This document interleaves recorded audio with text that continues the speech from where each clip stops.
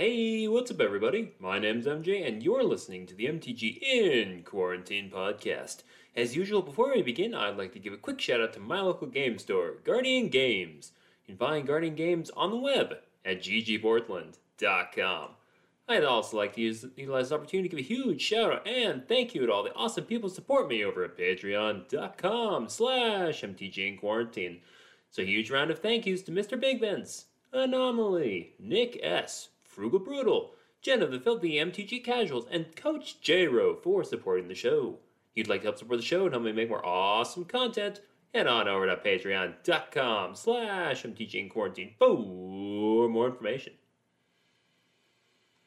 A few days ago, I started a new series on non-basic lands that produce only one colored type of mana, and basically just talking about the different non-basic lands that fit under that criteria and all the cool and kind of silly things that they do, as well as giving my own opinion on some of the utility that these cards have, and just kind of some of the awesome bits of flavor they have on them, and just, a whole bunch of really cool stuff. I just really like talking about this stuff, and for today's episode, I'm going to be focusing on the second color in WUBRG order, and that is blue.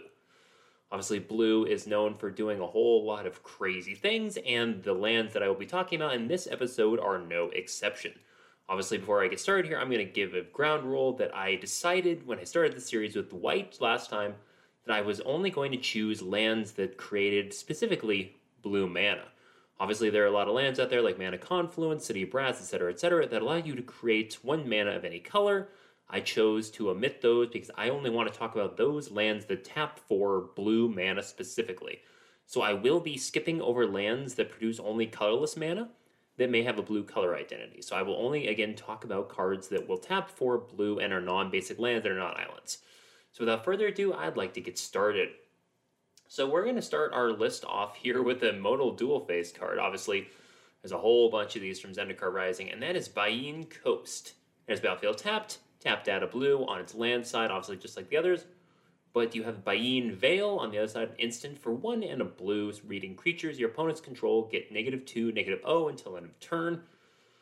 Very nice little effect here to be able to blunt your opponent's attack if they're coming after you. Nice little way to be able to lessen if they're swinging in with a lot of tokens. Let's say someone's using Overrun. Well, all of a sudden now your 1/1 tokens are 4/4s, and the Veil here will make them have 2 power. So all of a sudden you've cut that in half right there.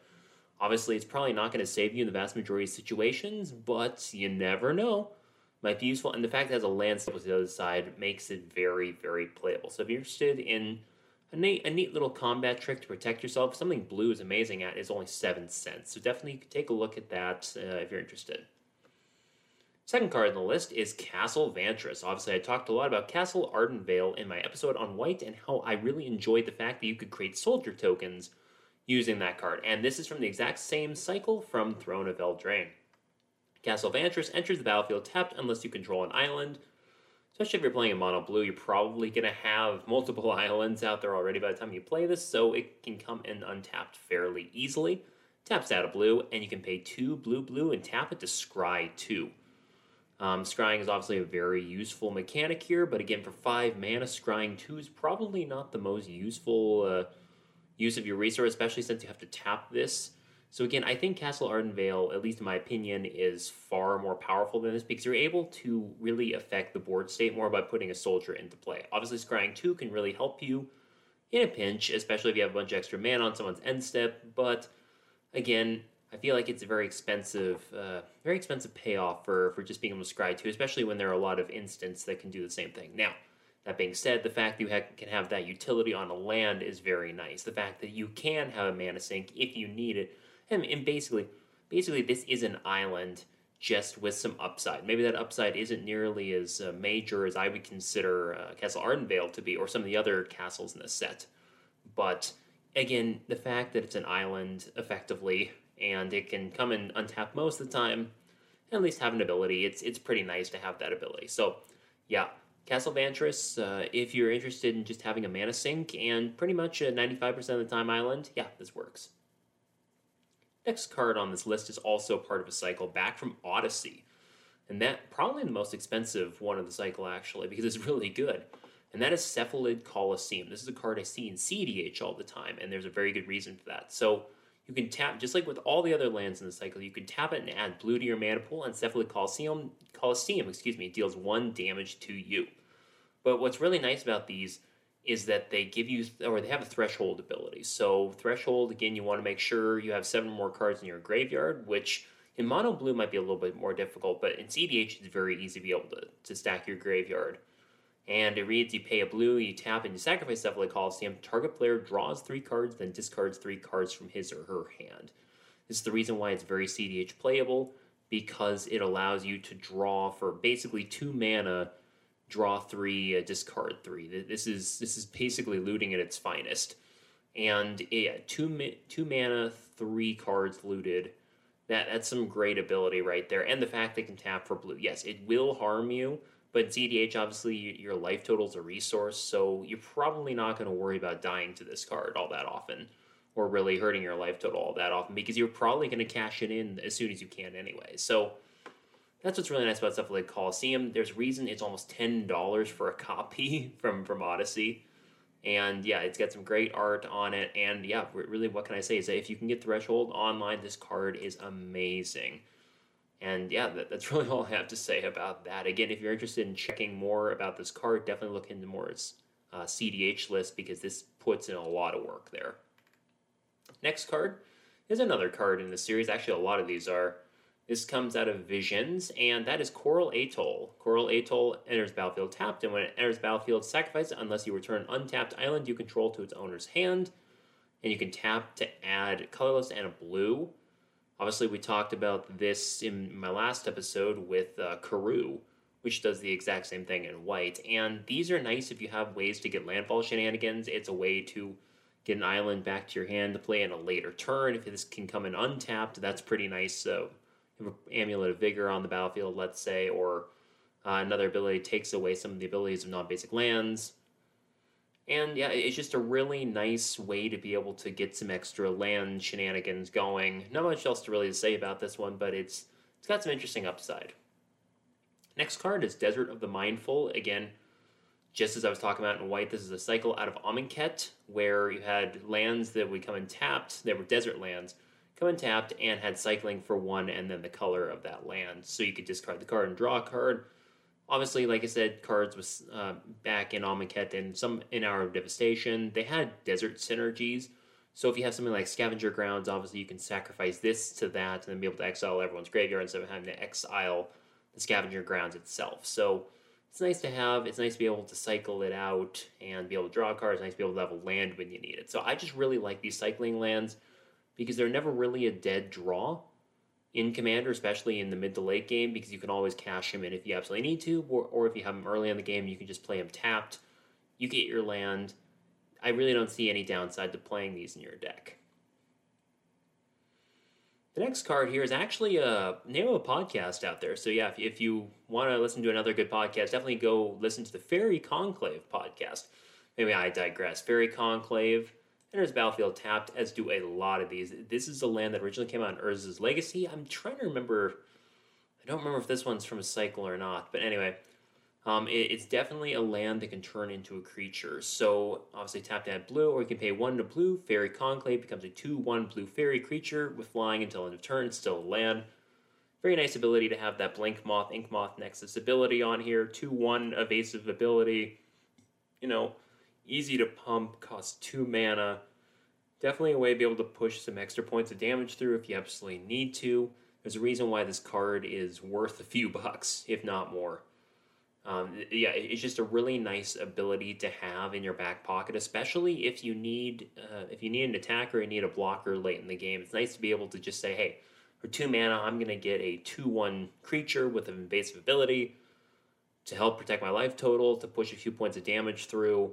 It's just nice to be able to have that ability on a land, which is hard to respond to. So I really like this card, and I really like this sort of ability, is that you're never really defenseless. Unlike with basic lands, Fairy Conclave says, for 2 mana, I at least have some sort of defense. I have something to do with this land. And I love creatures, so the fact that this can turn into a creature is real nice. Again, I'm skipping all of the cards that were released as far as the Alchemy Horizons Baldur's Gate set, because again, these are not in paper, so I will skip that. Moving on, We have Glasspool Shore, which enters the battlefield tapped to get another MDFC from Zendikar Rising. Enters tapped, tap for blue. On the other side, you have Glasspool Mimic, which is a 0/0 shapeshifter rogue costing 2 and a blue. Reads, you may have Glasspool Mimic enter the battlefield as a copy of a creature you control, except it's a shapeshifter rogue in addition to its other types. I mean, the fact that this is a clone on a land, yeah, that is really powerful. There's a reason why this card is so valuable. It's over $5 to get the original copy, more if you want the full art or the promo version, and it's also a rare for a reason. I mean, this is a really good ability, and the fact it comes on a land on the other side, I mean, that is wicked good value. This is the kind of card where if you want to be running a clone deck, if you have a lot of cloning things, it's great because you have the clone on one side for 3 mana, which is a very, very fair rate. And the fact you have a land on the other side is that it's never a dead draw. This is definitely one of the best cards you're going to be hearing on this list, if not the best, in my opinion. So Glasspool Mimic, really good card. Nice to have the ability to have it come and tapped later if you really need it. Just a great card. Next one up on this list is Halimar Depths. This one came out in Worldwake, and originally it's been reprinted a few times, including Forgotten Realms Commander deck, Commander 2020, etc., etc., and enters the battlefield tapped. Has a very interesting ability. When Halimar Depths enters the battlefield, look at the top 3 cards of your library, then put them back in any order. This has half of the Ponder text on it, except for the draw a card ability, but the fact that you can do some top deck manipulation on a land, that's what I really enjoy about these sorts of lands, is when I'm building a blue deck, I do always look at Halimar Depths and think, how badly do I want to be able to reset the top of my library? I want to make sure that if I, for some reason, don't have a draw spell in hand, how can I make sure that I'm able to draw something useful on my next turn? Well, or on this turn, let's say.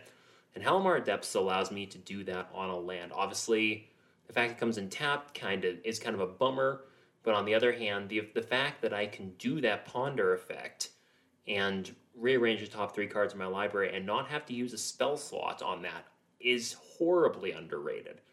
Halimar Depths is obviously very nice back in the day to be able to play in other formats, and I really think it's a nice ability to have even now in EDH with all the power creep that's been happening.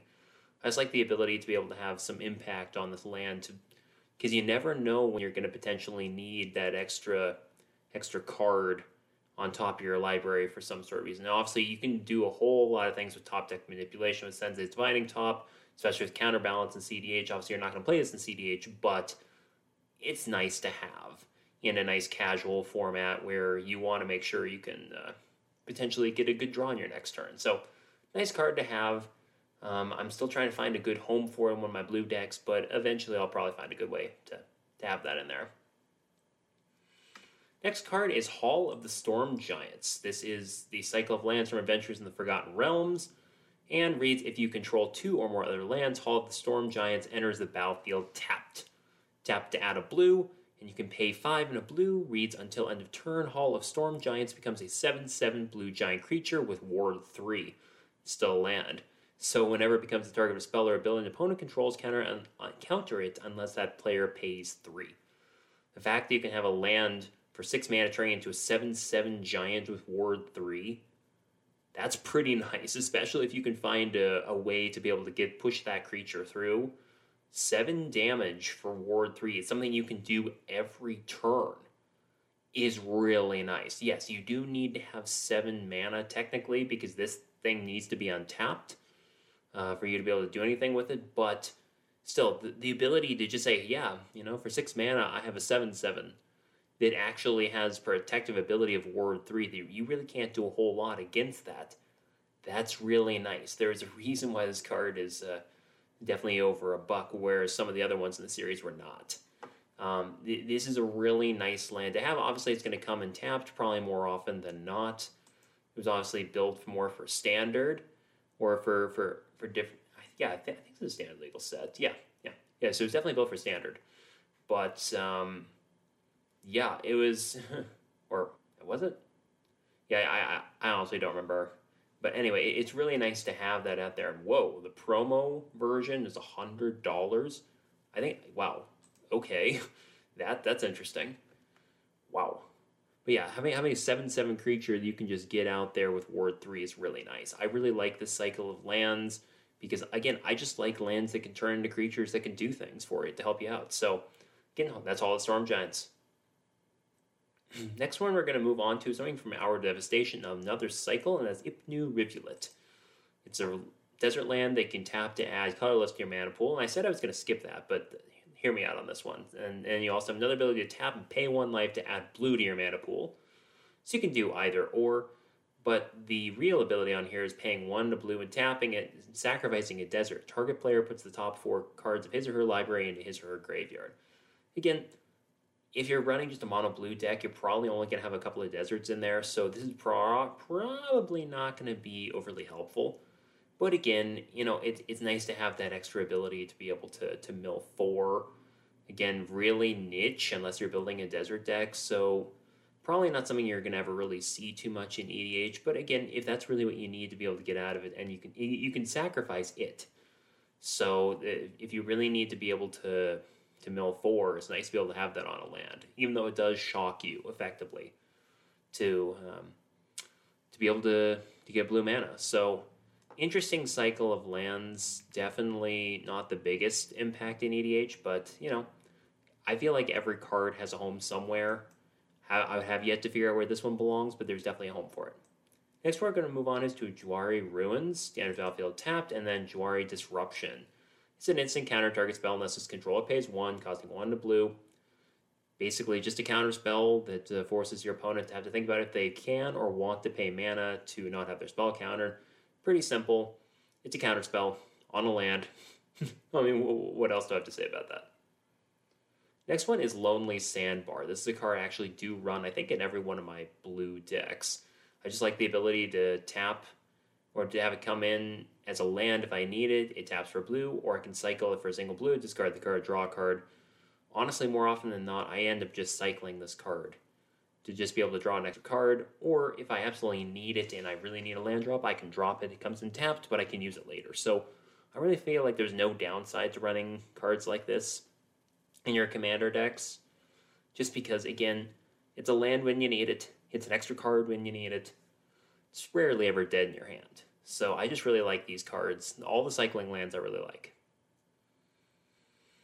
Next one might be the most interesting card on this list, and that's saying something. There are a lot of interesting not legendary lands, but because this one isn't legendary, but there's a lot of very interesting lands in blue. And this one is Magosi the Water Veil. Magosi the Water Veil, enter battlefield tapped, and surprise, surprise. You can tap to add blue to your mana pool, or the reason that this is so interesting is you can pay blue and tap it to put an Eon counter on Magosi the Water Veil. You skip your next turn. Then you tap, and it has another ability to tap it, remove an Eon counter from Magosi the Water Veil, and return it to its owner's hand. Take an extra turn after this one. This is an interesting ability. I mean, I'm not exactly sure what I would do with this card. I'm going to check EDH Rec here real quick. But it seems to me that the fact that you can get an extra turn spell is always really nice. So I'm seeing a lot of things with a lot of counter synergies here, extra turns, Atraxa obviously, so you can get extra counters on things, Child of Alara for some reason, but a lot of counter manipulation. Obeka Brute Chronologist has a little bit of use here. Again, it's just an interesting card that it messes around with extra turns, and that's honestly something interesting. It's a very weird land. But again, if you're fine with having an extra turn or getting an extra turn and you can find a way to get around that, this is a very interesting card. And that's all I can really say about it. It's interesting. I don't really know what I'd do with it, but I know there's some brilliant minds out there figure out exactly how to make this busted. So I'll just leave it to them to explain how they're able to make it work, because I have no idea. Next one's Memorial to Genius. There's battlefield tapped, tap to add blue, and you can pay 4 and a blue and tap and sacrifice it to draw 2 cards. It's nice to be able to have a divination on a land. Came out in Dominarian, Commander Legends. 7 cents, again, same thing with Castle Vantris. It's basically a little bit of utility on a land. It costs a lot of mana, but again, if you have a bunch of mana open, if you're holding open for counter spells or etc., you can sack it, gain a couple of cards. It's nice utility to be able to have on a land. Now we're going to go to one of the three legendary lands in a row in the alphabetical order here. And the first one is Manamo, School at Water's Edge. Manamo is a legendary land. You can tap to add blue to your mana pool, or you can pay blue and tap it to untap target legendary permanent. This is honestly a really nice way to be able to untap a legendary permanent of yours that has an activated ability. Say it's in your commander has an activated ability that requires them to tap. Manamo, for a very minimal cost, allows you to untap that creature and be able to do something else with it. Very, very easy way to be able to get a combo going if you're able to, especially if you're playing in Simic colors where you have a lot of ways to be able to untap your lands. And yeah, it's basically just a mono blue or Simic value engine right here. It's a really good land. Untapping is a super underrated way to do things. There's a reason it costs over $30. It's just a really good card, and the fact that you can tap for blue makes this a really, really OP, but also really, really interesting. Even if you don't have a way to bust this card, even if you're just getting one untap of a target legendary creature per turn, you're probably still netting something more just by having this card out there. So it's always a plus card to have because it's an island when you need it. It's a utility land when you need it. There's really no downside to this one. Manamo, School of Water's Edge is definitely an MVP on this list. Next one we have is another combo enabler, and that is Aboro Palace in the Clouds. This card costs $70, or $71 actually, as of the time that I'm recording this episode in November 2022. And it's a legendary land. Tap to add blue to your mana pool, and you can pay 1 to return Aboro Palace in the Clouds to its owner's hand. There's a ton of things you can do with this card to be able to put it back in your hand, put it back on the battlefield, put it back in your hand, put it back on the battlefield. It can protect itself from land destruction. Just a lot of things you can do with this card. I mean, again, I don't play many other formats, so I know that this is a very good card in certain formats. I'm not going to pretend to speak to those things, but I know that this has a lot of utility in those formats. So, yeah, that's Aboro Palace in the Clouds. If you're lucky enough to own one, you've got $70 in your pocket right there. Next one was the Cycle of Lands coming out in Kamigawa Neon Dynasty, and that's Otawara Soaring City. Legendary land, tapped out of blue, and they all have the channel ability. So again, it's going to cost 3 generic and a blue. Discard the card. So in this case, discard Otawara Soaring City. Return target artifact, creature, enchantment, or planeswalker to its owner's hand. This ability costs 1 less to activate for each legendary creature you control. Well, that's really nice to have, right? Because again, if you have your commander out, this costs 3. If you have multiple legendary creatures out there, this could cost 1. And the great thing is, this cannot be countered. That is why this card is so good. That is why this card is over $10 for a regular copy. That is why this card is CEDH playable and played in a lot of CEDH decks. Because it cannot be countered because you're discarding the card. Yes, the ability can be changed, or the target can be changed, but it cannot be countered because this card is not actually cast. It has an activated ability, you discard it from your hand, it does things. But also, it's great as just being a basic land too. So, honestly, these last 3 cards I mentioned, the legendary lands, definitely I'd say potentially the most powerful out of any of the 5 colors from this cycle, is that these 3 are just busted good in so many ways, and that's definitely what helps, in my opinion, makes blue the most powerful color in Magic, and it's not even close. So, yeah, those are the 3 legendary lands. Moving on, we have Remote Isle. Again, enters battlefield tapped out of blue, and cycling 2. I just love the cycling lands. What can I say? I will occasionally run this when I want to make sure I have 2 of the cycling effects in my deck. Nice to be able to just cash in when you need it. Again, I'm skipping lands with colorless abilities only, and also I'm skipping the lands with storage counters, like the Mercadian Masks series, where you can put storage counters on things, be able to add blue to your mana pool, or I feel like if those lands can't come in immediately and provide you with blue mana, they just don't belong in this series for me to talk about, because they all do the same thing. There's a cycle of them for all 5 colors. I just would prefer to talk about the lands that provide colored mana as soon as you tap them. So I'm going to move on to Surprising and Scary, which It was, again, another cycle of lands from Mercadian Masks. All 5 colors have this. It comes into play tapped with 2 depletion counters on it. If you tap and remove a depletion counter from, you add 2 blue mana to your mana pool. And when there are no depletion counters left on it, you sacrifice it. Again, proliferation is really nice. It comes in tapped. You probably will sacrifice it, but again, if you're playing in a faster meta where you just need to be able to get that kind of effect out there, it's really nice to have. And if you find ways to proliferate, if you're playing in a blue proliferate deck, such as Atraxa, let's say, very popular commander, all of a sudden you can proliferate this every turn, you never run out of depletion counters, and it basically pays for 2 times its cost. So yes, on the first turn you're able to use the ability. Maybe you're basically coming even because this comes in tapped. But if you can proliferate it every turn, all of a sudden you basically, I think it feels like you're up on mana at that point. So it's just really nice to be able to have in that sort of deck, especially. Or if you're just trying to be able to power things out quickly and you don't care if it gets sacrificed.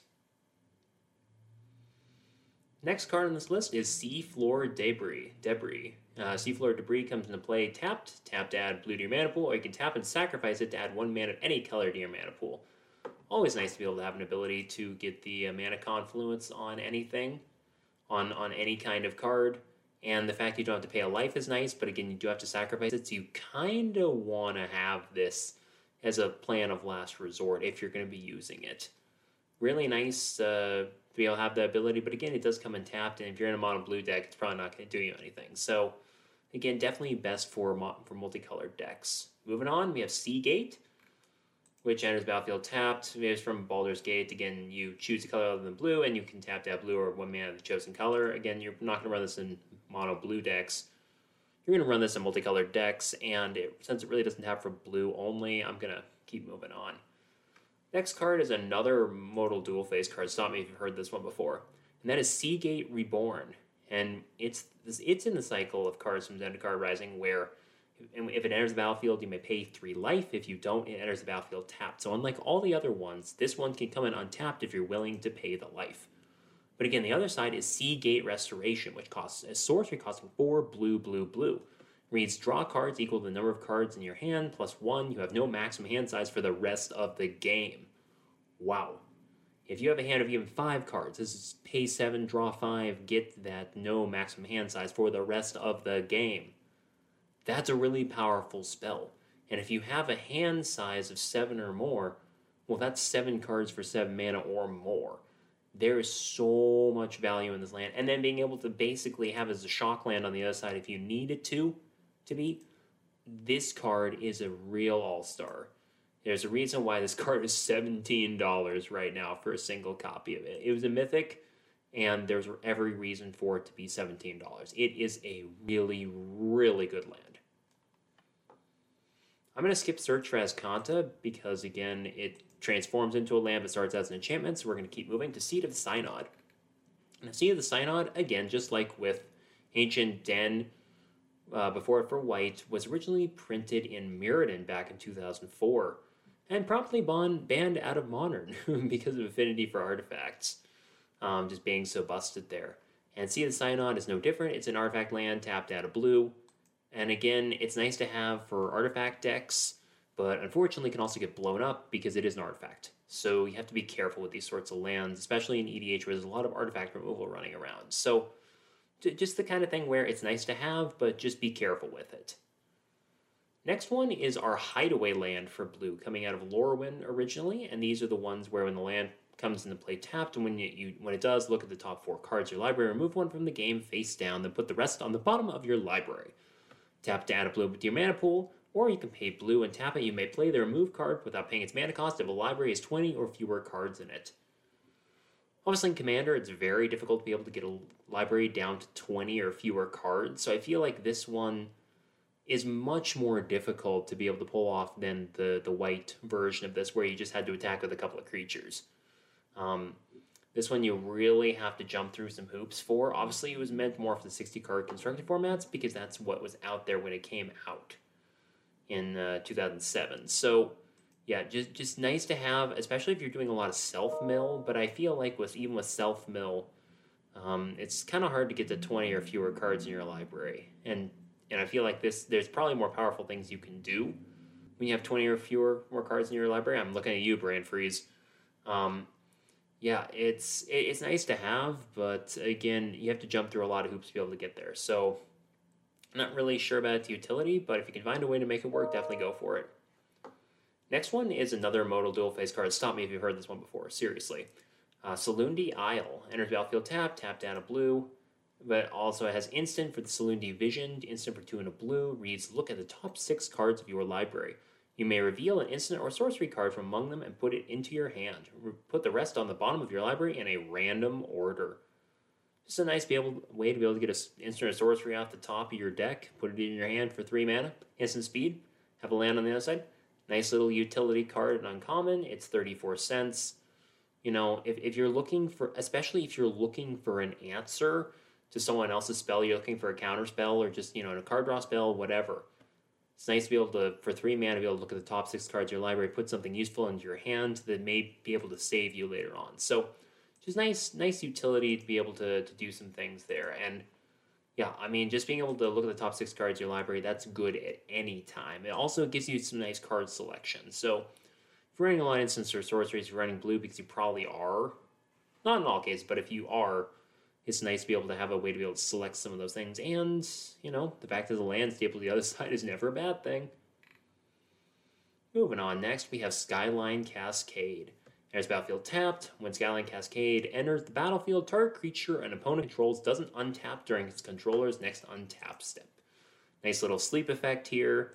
Definitely something which you could use if you're going to play this. Obviously, in Commander, it's probably a little bit more difficult. Definitely it was meant for more of the limited environment. But again, you never know. It's nice to have the sleep ability on a land. So, I don't know. I just really like these sorts of effects because they cannot be countered. They can't be really messed with too much, and you're getting a land into play. So I don't really see much of a downside to these. Obviously, it comes in tapped, which does hurt it, but your opponent's going to lose a creature, at least for that turn. They can't attack or block with it, can't use an activated ability if it requires a tap. I just like these sorts of abilities, even if they're meant for limited. You never know when these could be useful in EDH. Same thing with the next card in this list, Soaring Seacliff. Enters battlefield tapped. When Soaring Seacliff enters the battlefield, target creature gains flying until end of turn. Just like with Skyline Cascade, being able to give your creature flying until end of turn on a land is really nice. Unlike playing just a basic land, this one actually gives one of your creatures a potentially dangerous evasive ability. And if you have a creature that is massive or really needs to do combat damage to an opponent but doesn't have a way to be able to hit through, the fact that a land can give it that evasive ability till end of turn cannot be understated. Honestly, I just love these effects, and I'm just not going to stop talking about them. These are great. Next card is a $20 card that is part of the reserved list, and that is Soldevi Excavations. And if Soldevi Excavations would come into play, sacrifice an untapped island instead. If you do, put Soldevi Excavations into play. If you don't, put it into its owner's graveyard. You can tap to add 1 colorless and 1 blue to your mana pool, or you can pay 1 and tap it to look at the top card in your library. You may put that card in the bottom of your library. Basically, you get to scry. It's on the reserved list, so it's $20. It's nice to be able to have scry on a land, but you do have to sacrifice an untapped island for this one, which does definitely lessen its usefulness in game. But yeah, the fact you can scry on a land, especially for 2 mana versus Castle Vantress, which is 5, it's nice to be able to have scry on there, but again, it does have a pretty high opportunity cost, so you have to really want this to work. So, anyway, just some interesting things to think about in regards to this card and this entire cycle. Honestly, you kind of have to pick and choose what you want most. Next one is Civilianite Temple. Sorry about that. And it comes in battlefield tap to add blue to your mana pool. You can tap and sacrifice Civilianite Temple. I hope I have that correct. Add blue to your mana pool. Again, it's got that nice Crystal Vein thing going on where you can tap it to add 1 mana, or you can tap it and sacrifice it to add 2 mana if you really need to accelerate your mana. So again, really nice to have in certain decks. Obviously not meant for every deck, but again, I think that's kind of the way it is for every card, is that I hate auto-includes, I hate staples. I don't like those terms because I feel like every card has a home. Maybe we just haven't found the right home for it. So this card, again, it's a cycle, and I know there's a home for it somewhere.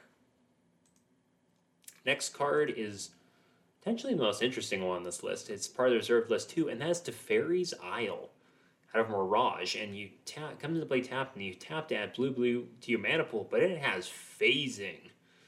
So if you don't know what phasing does, this phases in or out before you untap during each of your untap steps. While it's phased out, it's treated as though it doesn't exist. Nothing like a land that comes in and out of play.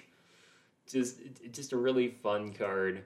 Again, I know that there's a lot of stuff going on with this card. Phasing is always really confusing sometimes, but again, if you can find a way to make it work, definitely kudos, because it seems like a very fun card. It's kind of like the kind of card I'd love to find a way to just do stupid things with it. So I just enjoy it from a flavor standpoint. Honestly, it's great. Gonna skip Thriving Isle because it's the exact same thing as Sea Gate, so I'm gonna move on to Tolaria. And this was a cycle of lands from Legends, actually. They're all legendary lands, one for each color, and this one taps to add a blue. But has another activated ability where you can tap it and target creature loses banding, and all bands with other abilities until end of turn. Activate only during any upkeep step. Or upkeep, sorry, unkeep. Oh, that's going to go in the vault of terrible muffed words on stream here. Anyway, Tolaria, yeah, unless you're playing anyone with banding, it's just kind of nice to have. The art is really nice. A nice tropical island feel to it with palm trees. And it's basically a glorified island that costs you $10. So it's just really fun, really fun. Unless you're playing someone with banding, in which case, get wrecked, banding player. Peter, I know, a good friend of the show, Peter, aka Mono Whiteboarder, has been known to dabble with banding from time to time, or at least talk about banding online. So if I ever play against him with banding, I should definitely have this card so he loses that ability on his creatures. So get wrecked, Peter. Get wrecked. Next card is another one that's on the reserved list. It's from Urza Saga. It's Banding Commander. Surprise, surprise. That one is Tolarian Academy. And you can tap it to add blue to your mana pool for each artifact you control. There's a reason why this card is banned. I talked about Karakas in my last episode being banned because it was very powerful. Well, Tolarian Academy is 10 times probably more powerful, especially with all the artifacts that are running around out there. Easy to untap, easy to abuse. There's a reason why this card is $130.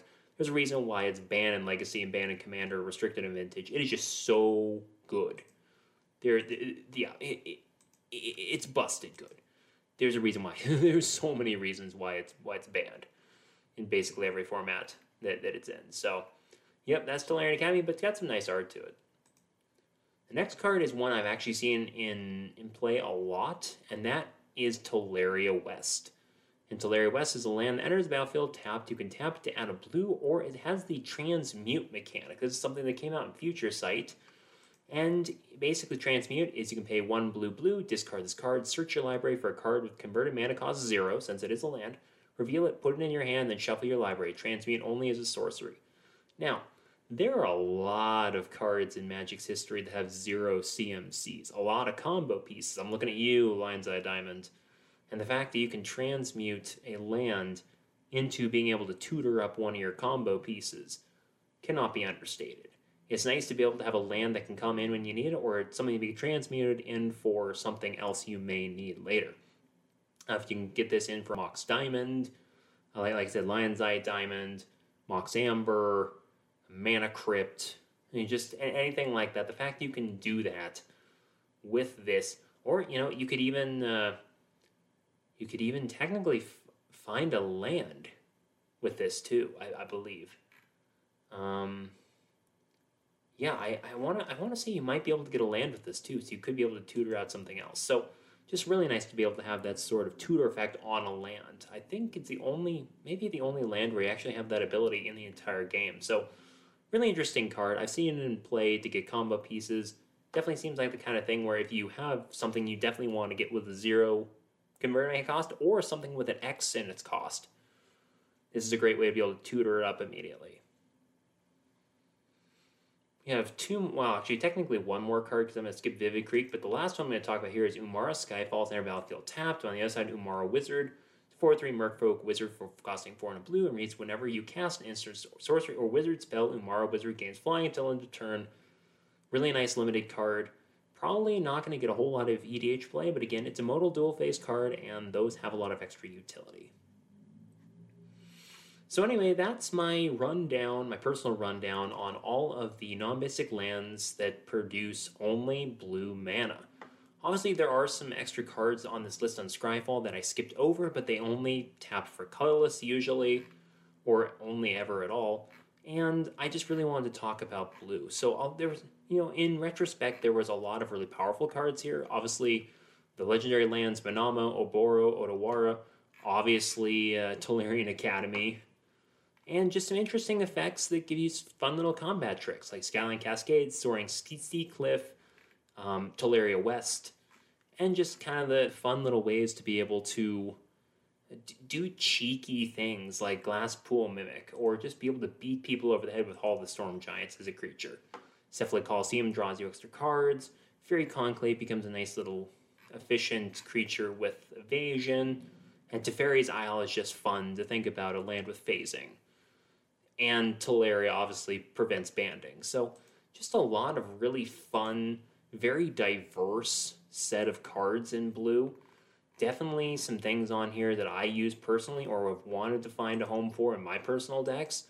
And I hope that by listening to this episode here, you found a new blue non-basic land that you're really passionate about. That's why I'm doing this series, because I'm learning some things just by going through these cards, and I hope you feel the same.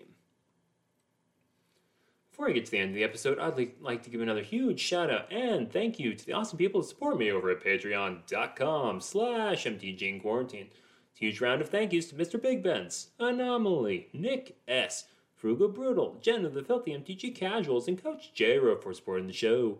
If you'd like to help support the show and help me make more awesome content, head on over to patreon.com/mtginquarantine for more information. And if you like what you heard here today, you can find my podcast on the usual podcast outlets. That's your Google, Apple, Spotify, Player FM, Rocket Cast, Pocket Cast, Overcast, and a million others. I never remember all of them, but if it's a major podcast outlet, you probably can find my stuff on there. You can also find me on the Twitter at MTGinQuarantine. If you find the happy-looking Ulamog wearing a pair of headphones, you found the right place. Well, I hope you enjoyed listening to this episode of the MTG in Quarantine podcast. My name's MJ. Have a great rest of your day, everybody.